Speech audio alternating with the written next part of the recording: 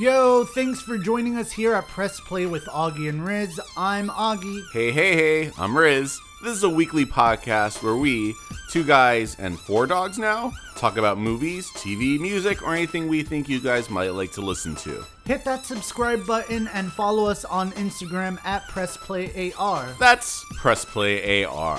Episode 42 is here, and we'll review The Hunt. I said The Hunt, Augustine. Also, we'll discuss Peacock, Beavis and Butthead, Hamilton, and much more. Stay tuned as Riz tell you which DVDs and music are available now, find out the fact of the week, and this week's of 6 Degrees of Separation connection is Emma Roberts and Lin-Manuel Miranda. But first, quick news! So Peacock is NBC's answer to the plethora of streaming services, and just like the colorful feathers of the aviary bird it will have many movies and TV shows thanks to NBC's striking a deal with Viacom CBS. Which means not only will it stream NBC Universal content, but the more than 22,000 hours will include Paramount movies such as The Godfather, American Beauty, An Officer and a Gentleman, and Paramount TV series like Everybody Hates Chris. And that's not all. The deal also includes Showtime series like Ray Donovan and The Affair. The licensing deal is also reported to include A&E, Warner Brothers, and Sony IPs. I'm interested to see what is on this. Right now it's going to be free for, which is pretty cool. One thing I know about CBS Viacom, they currently hold the rights to a little show called VR5. I don't think it's going to end up on there. I don't. But it could be rebooted. Never. Why not? Because it would be too perfect for Riz's mind for anything like that to ever happen. You never know how many reboots have happened. I know. I feel like VR5 came at a time that was literally as the internet was starting. It was literally the very first show to have an internet address. Come visit us. And everyone's like, what is this internet thing? You know what I mean? Explain to the listeners, what is VR5? What show is that? VR5 was a show that premiered in 1995 on Fox. It was about a young woman who was able to take people into a virtual experience in her dreams, or a dream state, and a shadowy organization came along and started using her to solve crimes or do stuff for their bidding and stuff. It was a good show. It started, or it premiered before the X-Files, and it got amazing ratings. I think it averaged 7 million, which at that time wasn't great, but today that's amazing. You can't average the WB shows a hit will average about 3 million. You know what I mean? It was 9 million. Whatever. But it was unceremoniously canceled. Everyone thought it was going to get a second season. But supposedly the cost of each episode, because they had to the special effects and the paint that they used in the virtual reality sequences, they had to go in and paint every cell physically. That was expensive. Supposedly every episode costs $1 million to make. Wow! And in the early 90s, that's a lot of money for a TV show. So everyone was surprised, and But you never know. It was originally the very first successful I using in quotations fan campaign for it to return. Fox initially greenlit a movie to finish out the series, but the Fox president that greenlit it was replaced, and the first thing the new one did was cancel the movie. But you never know. It could be a reboot where Laurie Singer works for the corporation now, the committee, and is now the boss. And you never know. Especially with streaming services that we talked about, all these shows that get shelved can have this opportunity now to go and be shown. It was like picked up by the Sci-Fi Channel, 2 years later, and they showed three originally unaired episodes as quote unquote new episodes, which weren't technically new episodes, but I just don't see it happening because it's a 1-season thing, and I don't see why this doesn't happen. There's a ton of shows that I liked that only lasted a season or two and got canceled, and you never see them on shows like that. They're on or streaming services or anything like that. I feel like a streaming service could make a bundle. They could charge like $1 a month and just specialize in getting the rights to just the pilot episodes that never made it to air. Like pilot shows. Yes. You know what I mean? Just one episode. Hey, I like an actress, Kathy Bates. She's, I'm sure, done a ton of pilots and that didn't get picked up. I can look her up and see what this experience could have been like had this happened. It's interesting. It's pretty cool. And there's all this like this stuff that people could be interested in, but Well, not only that, like we said, it has about 22,000 hours of content. I'm really interested in watching The Godfather, I guess, and the Affair, just because I'm biased and Fiona Apple does the intro for that song. I'm wondering, like, since it's free, it's ad based, so there's no like premium to pay to. Right, well, no, we don't have a free version of Hulu, but it's still ad based. Yeah. But I'm wondering like about ratings, because if it's free, like anyone could just download it and start watching stuff. Because I know The Affair is rated R and shows like a lot of nudity and stuff like that. Yeah, I mean, we'll see how that happens or how that works. Maybe there's like a payment to get more shows. Like maybe it's free for just NBC content, NBC Universal content, and then if you want to watch Paramount Showtime shows, you got to pay extra, which still is revenue, ad driven, or however you say it. There's a ton of stuff that I want to watch. I honestly wasn't mentally prepared for all of these new streaming networks. There's a ton that I want to watch on the CBS streaming thing, like the Twilight Zone and stuff like that. And I wanted to try to check out the new Star Wars or the Star Trek one. The Star Trek, excuse me, with Picard. Yes, I heard it was really, really good. But I feel very overwhelmed with stuff I want to watch, and I I go through these lists on these different networks that we do have, and I sit there. I'm like, do I want to start a new show like that one show on Netflix, Slashers, in its 3rd season? And I watched like the first 2 or 3 episodes. It wasn't bad. It's up my alley. Yeah. But I sat there last night and I was gonna watch an episode, and I'm like, it's 45 minutes, and I'm already 3 seasons behind, and why? And then I just ended up going to sleep. And surprisingly, there's people who will just make a day out of that and just sit through it. I can't do that. I mean, I love television. I love movies. It's the reason why we have this podcast. But I have a short attention span. Like after 2 episodes of a show, I either want to watch something else or do something else. So it is overwhelming in a fact that it is a lot of content. Yeah, I'm a binger. I like to binge.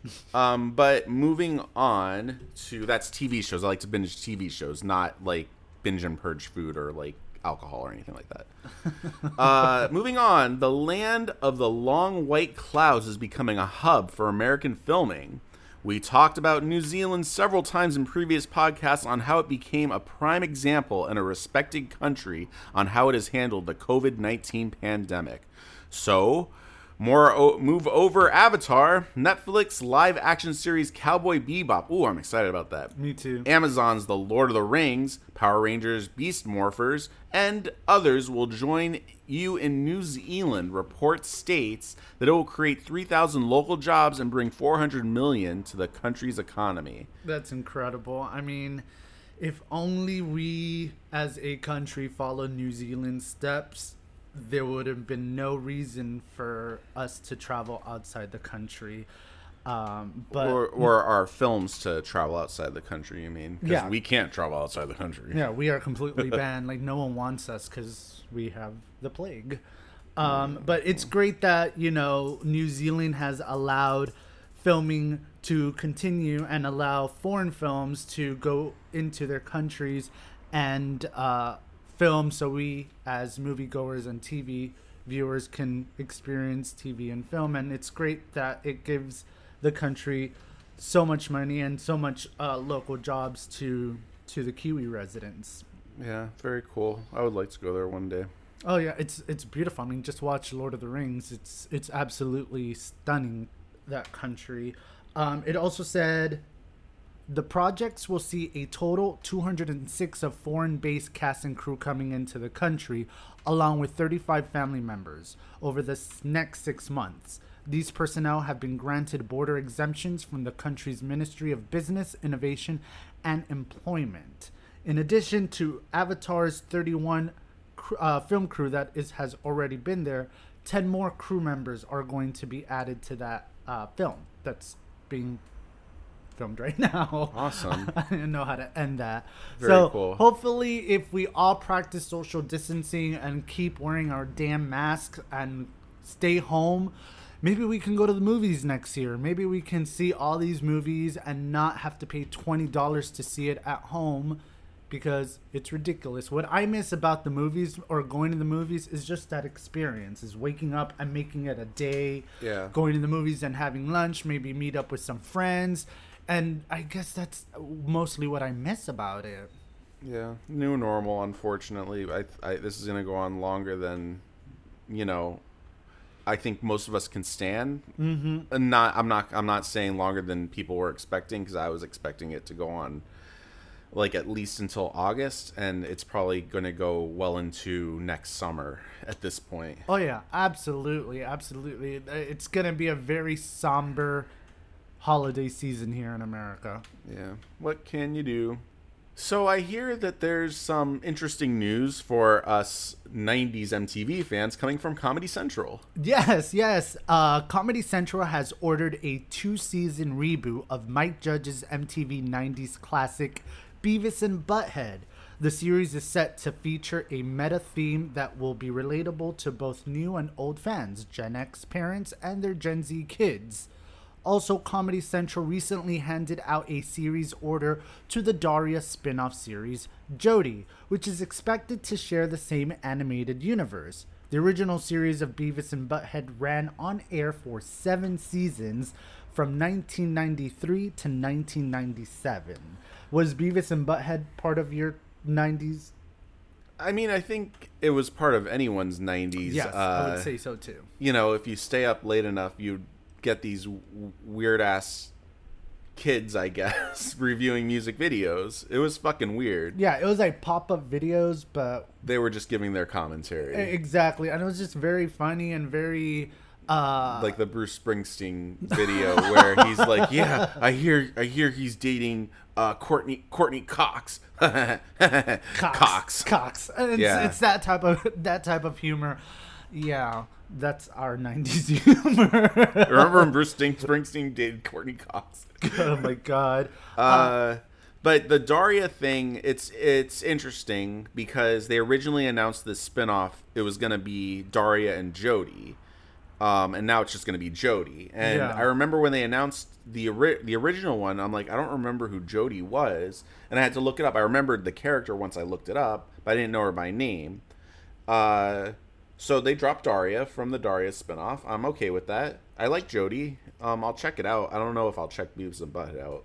I'll check Jody as well more than Beavis and Butthead, and probably watch, the crossover episodes.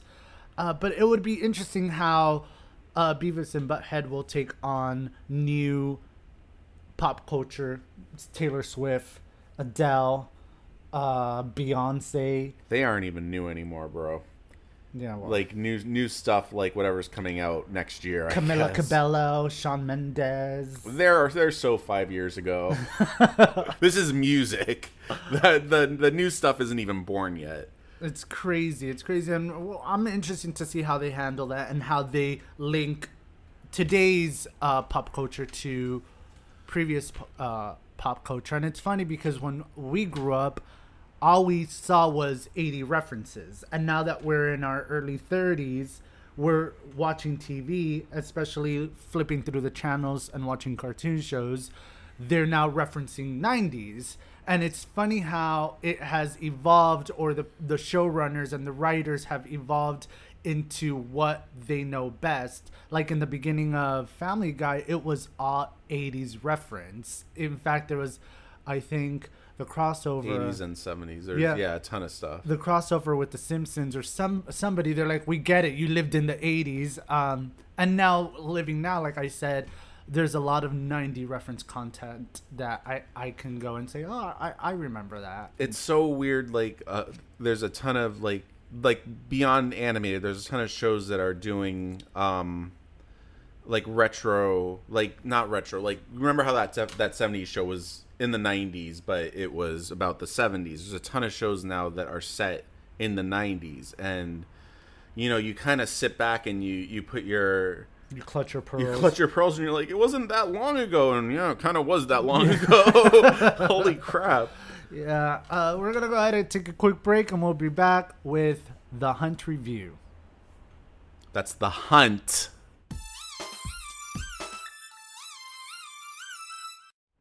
And we are back. Now, before we get into our review of The Hunt, we wanted to talk about our ongoing segment, Corona and Us, about how we have been stuck at home and how we've been coping and blah, blah, blah. So one of us, I won't name names, I'll just say that his name is not Riz, was on a run and came upon a leashless dog who he thought, as he was going around the corner, he thought was on a leash, and he's like, so what exactly happened when not me saw that? Well, I have to confess, it was me. Really? I was going for a jog, and I turned the corner, and I see this huge, what now we found out is a Great Pyrenees, using the bathroom, and next to a really, really 4-lane busy street. And as I focus, I'm looking for a leash and the owner, and I don't see a leash or an owner. And I'm like, this dog is really close to the street. He's going to get run over. So like any dog lover, I call him over. And I'm the type of person that will call any dog over. Even if like they're foaming with the mouth, full of rabies, I will go, come here, buddy. Come here. I will change you. And this giant fluffy white dog comes running towards me, and as he gets closer, I see that he's very, very dirty, very full of knots from his mats, and he just smells incredibly bad. And as I look at him and I analyze him, I realize that this dog is a senior dog. The way he walks, the way he is, and if it was any other dog, I might have not called Riz and been like, what do I do? Well, I felt bad. Mostly what stuck out was that he was a senior dog. And I really wanted him to not be next to the street. And I would feel horrible if I just continued my jog. And if it was, again, another dog who ran away from me, then I would think, oh, he's probably close by. He lives close by. He just escaped and he went to use a bathroom, because we also have a neighbor that lives across the street that lets his dog out and uses the bathroom everywhere. And we also live in a really busy street, and we don't think or understand, why would you do that? Why would you ever let your dog out like that and have that type of trust? Because those are the same people that when their dog gets run over, they would want to sue the guy who ran over the dog. But I digress. So I call Riz and I'm like, hey, I have the dog. There's this dog. I don't know what to do with it. What should we do? And then he comes and we take the dog home. He was just very sweet when I saw him. You had him by the collar, and he was a little resistant, and I got out and I said, "Oh, hey, buddy." And it's like he started wagging his tail like he knew me. Yes. And he came running over like he wasn't resistant anymore for you. No, not And at I all. opened my car and he's like, "Okay, I guess we're going for a car ride." And Okay. again, we noticed he was a senior dog because he struggled to get on in the car. Yeah. And we had to give him a boost. We are currently advertising him on Lost Dogs in Facebook groups. We've walked the dog around to see if the owner comes out, and later this afternoon we're gonna go take him to the Humane Society to see if he has a chip, and call his owner.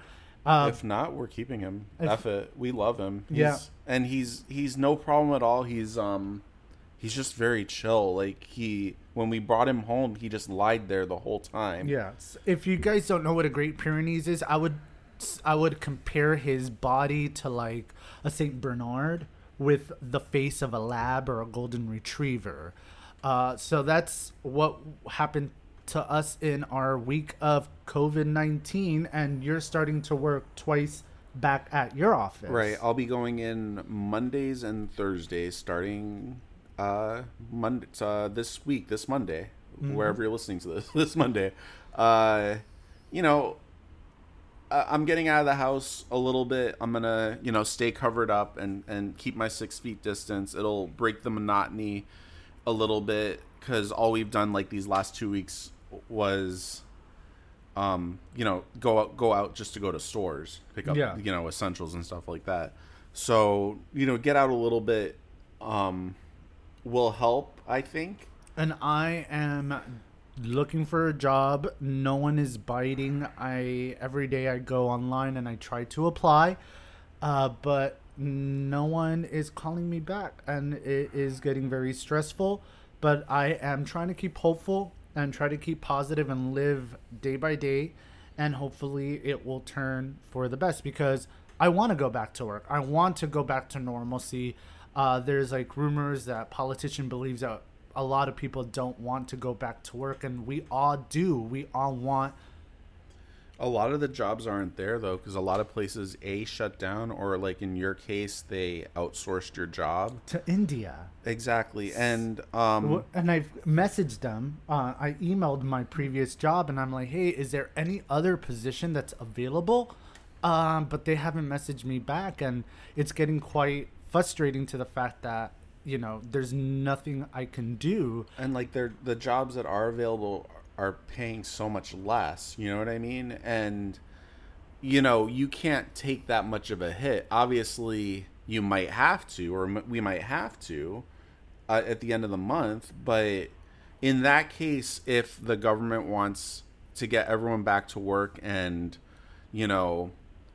not just hanging out and collecting a check, as they say, which isn't true, but okay, they should, I feel they should subsidize what you were making, and if you're not making the same, at least until the economy is 100% back, because it sucks. And I also join a Facebook group where there's people who have gotten a job but are still on standby. The employers are like, "You're hired, but hold on," or "You're hired," and then they work 1 or 2 weeks and then they get sent back home. So it's also this instability that people have that scares them and frustrates them. That Florida is reporting its most cases.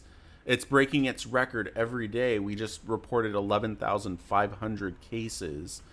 It's insane. And they want us to go out and work. And I mean, there's people that work with the public constantly, like these essential workers like Publix, supermarkets, pharmacies, restaurants. And they just don't want to get it through their heads that it's very dangerous out there. And yeah, we can be asymptomatic, which is okay, but other people don't. Or what happens if the virus has a long-term effect that might affect someone immune system 5-10 years down the line? It's true. Symptomatic, not systematic. I ain't no doctor. I know motherfucking doctor. So y'all understood me. You're getting You're getting the two mixed up. What's the difference? Oh, I think well, the word systematic is like systematic racism and stuff like that. Oh my god! But you guys understood me. So yeah. Wow. Can we move on? The Hunt. The Hunt was released March 13th, 2020. Sort of. Right before the theaters closed. Yeah.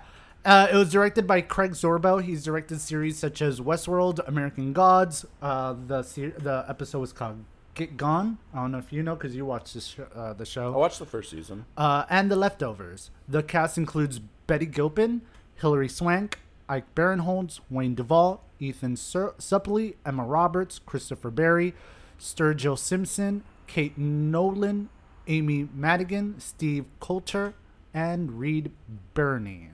The synopsis is 12 strangers wake up in a clearing. They don't know where they are or how they got there. They don't know they've been chosen for a very specific purpose, to be hunted. Cool. And as always, this will be a little spoiler-ish, probably much spoilers. So if you don't want to hear it, I honestly highly suggest you watch this movie if you want to see it going into it not knowing as much as possible. Yeah. So it reminded me a bit of like the Hunger Games type thing. Yeah. So these 12 strangers obviously wake up and there's a clearing and then there's a bunch of like there's a big box and they pull the what do they pull out of the box? Weapons or something, right? Yeah. Like a shelf full of different types of weapons, knives, machetes, machine guns, hand grenades, and a pig. And a pig wearing clothes. Yeah. Human clothes.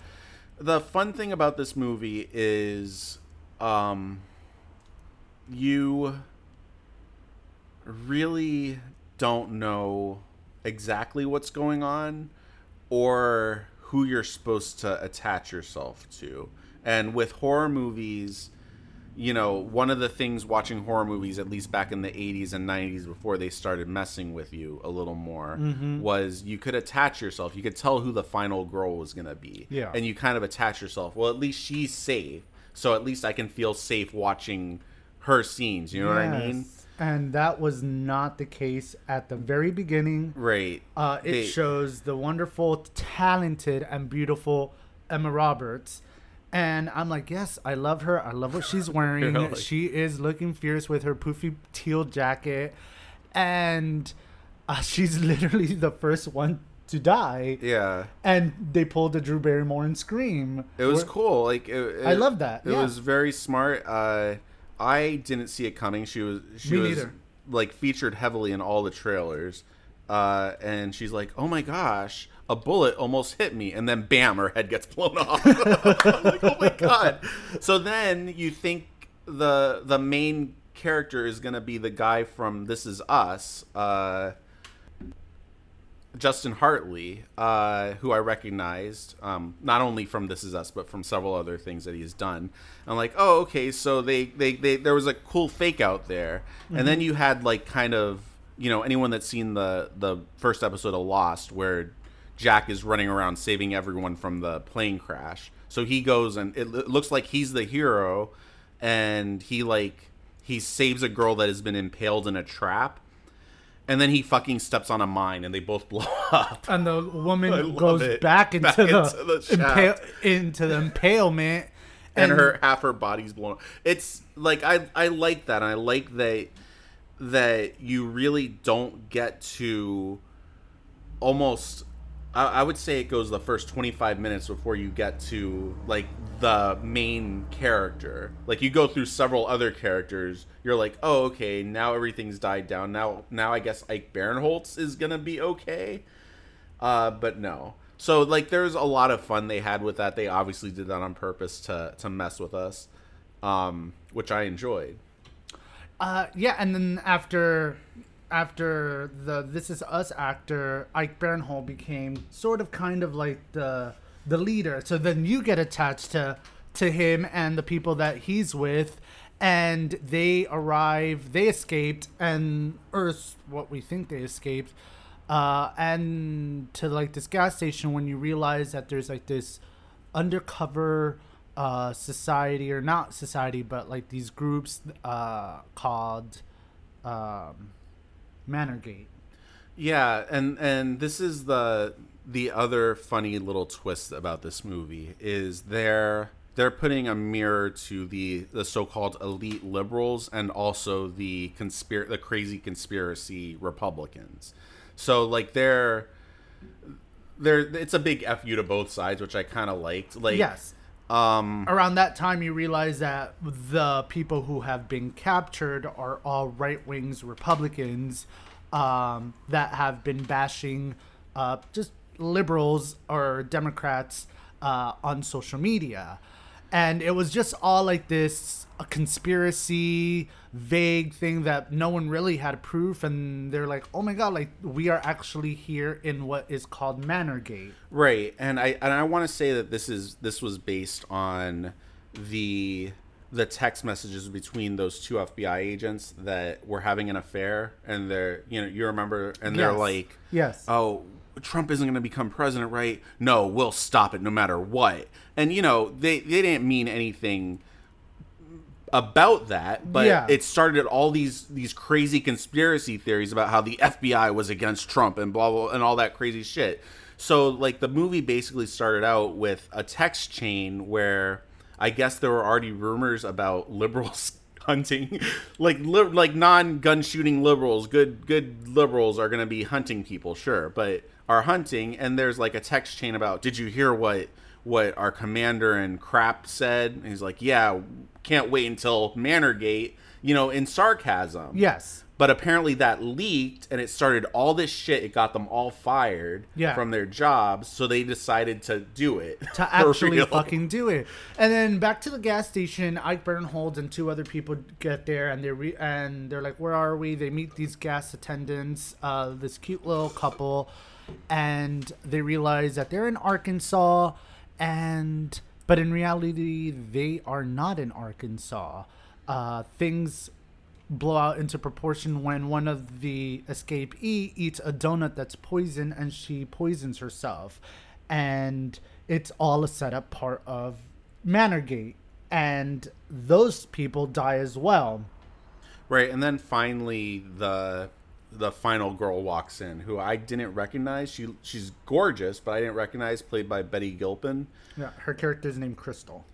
Right, and she very hilariously figures out that the so-called gas station people were in on it. Yeah, because the cost of cigarettes in Arizona is $6, and they gave her a change of like 10 something, and she kills those two old people. And she's like, the cost of cigarettes in Arizona is $6, bitch, and blows her fucking head off. Which was funny. So then we realize like Crystal, this girl, is like really known on like tactics and guns, and you already get the feeling that this girl is probably like this gun-toting redneck. She's from Mississippi, and we're gonna flip it later along in the review, and she meets. I would like to know before we get there.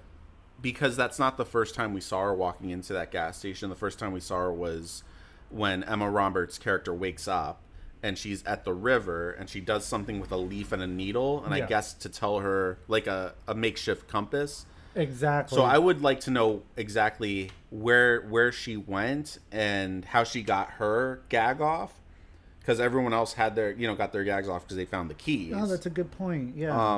And then we see her later on in the gas station, and where she turns the tables, and then she meets up with Ethan Suplee, who he has aged. The guy from My Name is Earl, the brother, he's aged, and I barely recognized him, but I'm like, it sure sounds like him, and it kind of looks like him. And it was. They hitch a ride on a train to get away from wherever they are, and in the carriage that they're in, they see a bunch of refugees. Right, and they get stopped by I guess Croatia Border Patrol or whatever. And Ethan Suplee's character, Gary. Yeah. Gary, I remember his name. Yeah. He's like, don't worry. These are just crisis actors.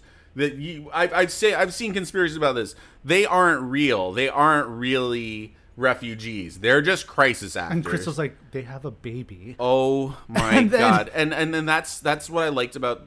One thing I liked about this movie is that they were blowing out of proportion these crazy conspiracy people, theory people, and there are people like this. Absolutely, it's crazy. Pizzagate, and they mentioned Pizzagate in this movie as well. Yeah. So he's like, don't worry, and then the guy walks away, and one of the Muslim guys is like, hey, like he was speaking perfect English. He's like, hey, I don't think he believed you, Ethan. What do you think? So Ethan like shoves a grenade in his pants and runs off, and that's kind of the last we see of him. Yeah, that's very true. So they find out where the liberals are being placed, or where their bunker is, and they kill them all in order to reach Athena, played by Hilary Swank. And a cool thing that Athena does was to play with Crystal's mind, thinking that the older guy, Don. Right. So yeah, Crystal ends up with one of the guys that kind of disappeared as well. And Athena made her think that maybe Don was on her side, which was never really confirmed either way, but I think Don wasn't. I think he was. No, I don't think he was. So Crystal kills Dawn, and Athena is like, "Come get me, bitch." So she arrives to the huge manor where Athena is, and they go and have like this Kill Bill kitchen brawl type, which was pretty badass, I gotta say, because there was also humor in that fight as well. There's a part where Crystal tries to slam Athena through the window. She's like, no more windows, please. No more glass. So she kindly opens a door and tosses her. And it's really, really good. And we find out the big twist of all this is that Athena kidnaps the wrong Crystal, because Athena tells Crystal, oh, I know everything about you. Your dad was a meth head. Your mom overdosed. You were you hoard your way around until you grew up because you dropped out of school. And Crystal's like, you got the wrong Crystal. I served in Afghanistan, and my parents are very much alive.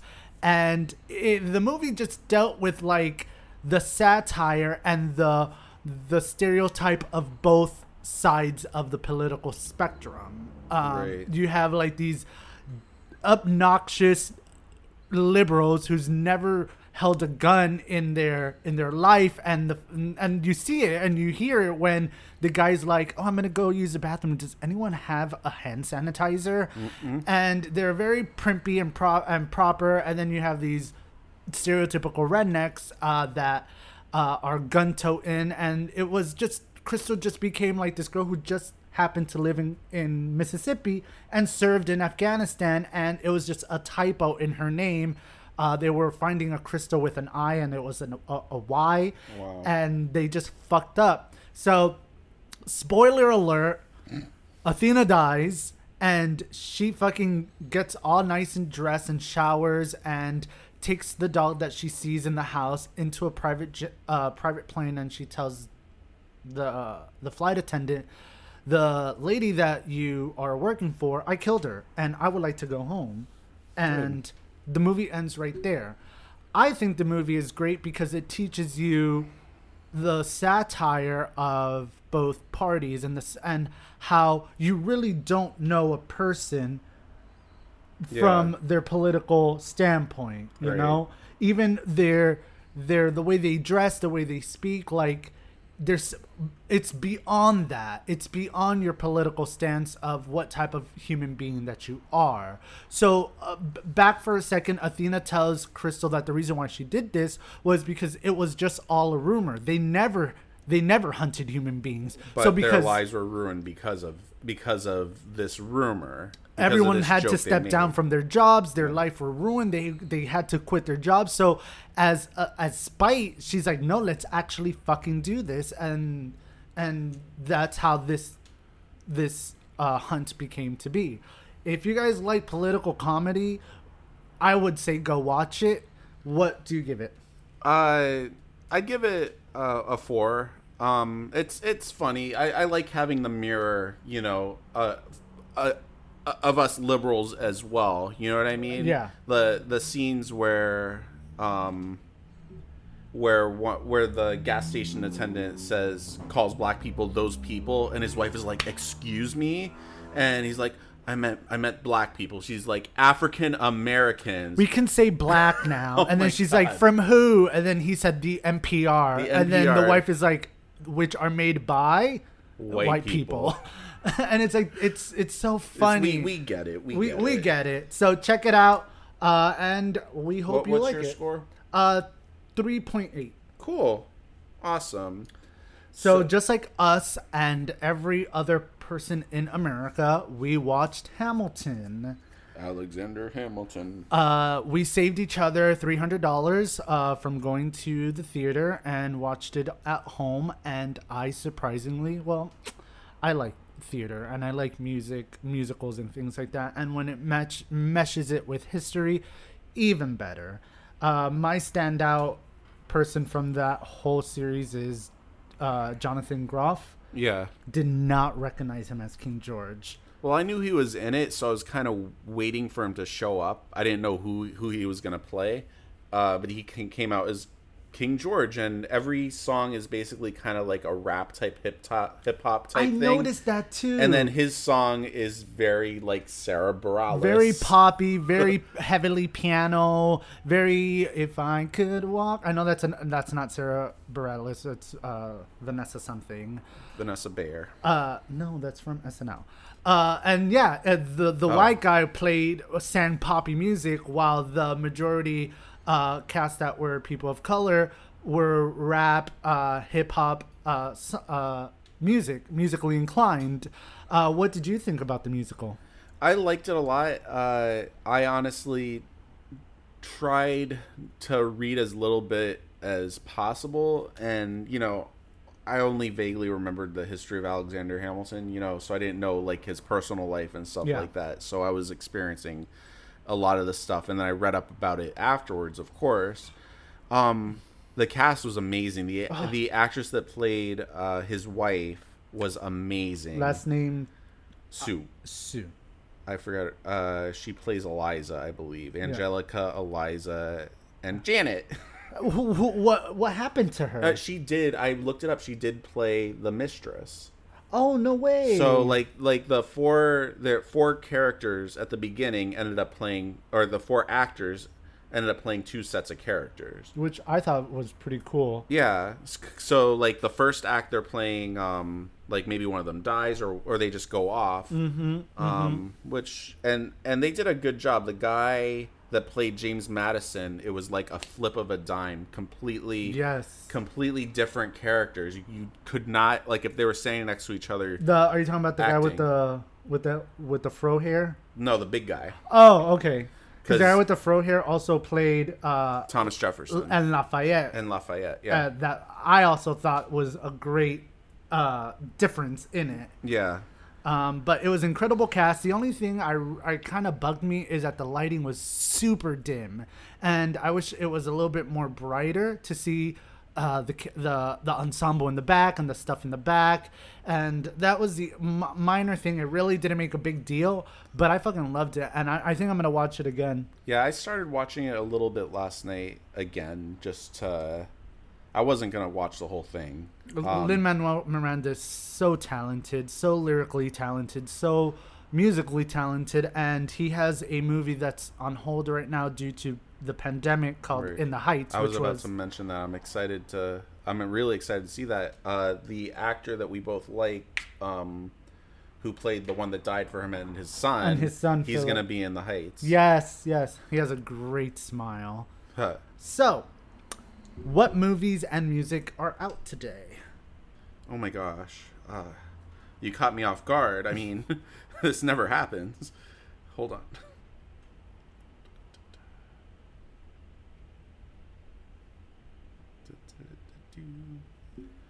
So, new movies out on DVD this week. Bell's Bath is out, which looks like a pretty cool horror movie about a demon baby. Balloon is out. Trolls World Tour is out, even though it's been out on Video on demand. Video on demand for a while. Blood and Money is out, starring Tom Berenger. Hope Gap is out. And Law and Order SVU Season 21 is out. It looks like they're going to become the longest running drama series soon, if they aren't already, very soon. New music coming out this week. New albums by the Buoys, by the DMAs, Juliana Barwick, Lime Cordell, Margot Price, Nikki Yankovsky, NZCA Lines. Static X has a new album called Project Regeneration Volume 1. Summer Walker and The Streets have new albums out. I wanted to mention everyone because, and not just like the people that I'm picking out, because I hate when people do that. You know what I mean? Yeah. So everyone gets mentioned now. Yay! Even if we've never heard from them. Margot Price. Okay.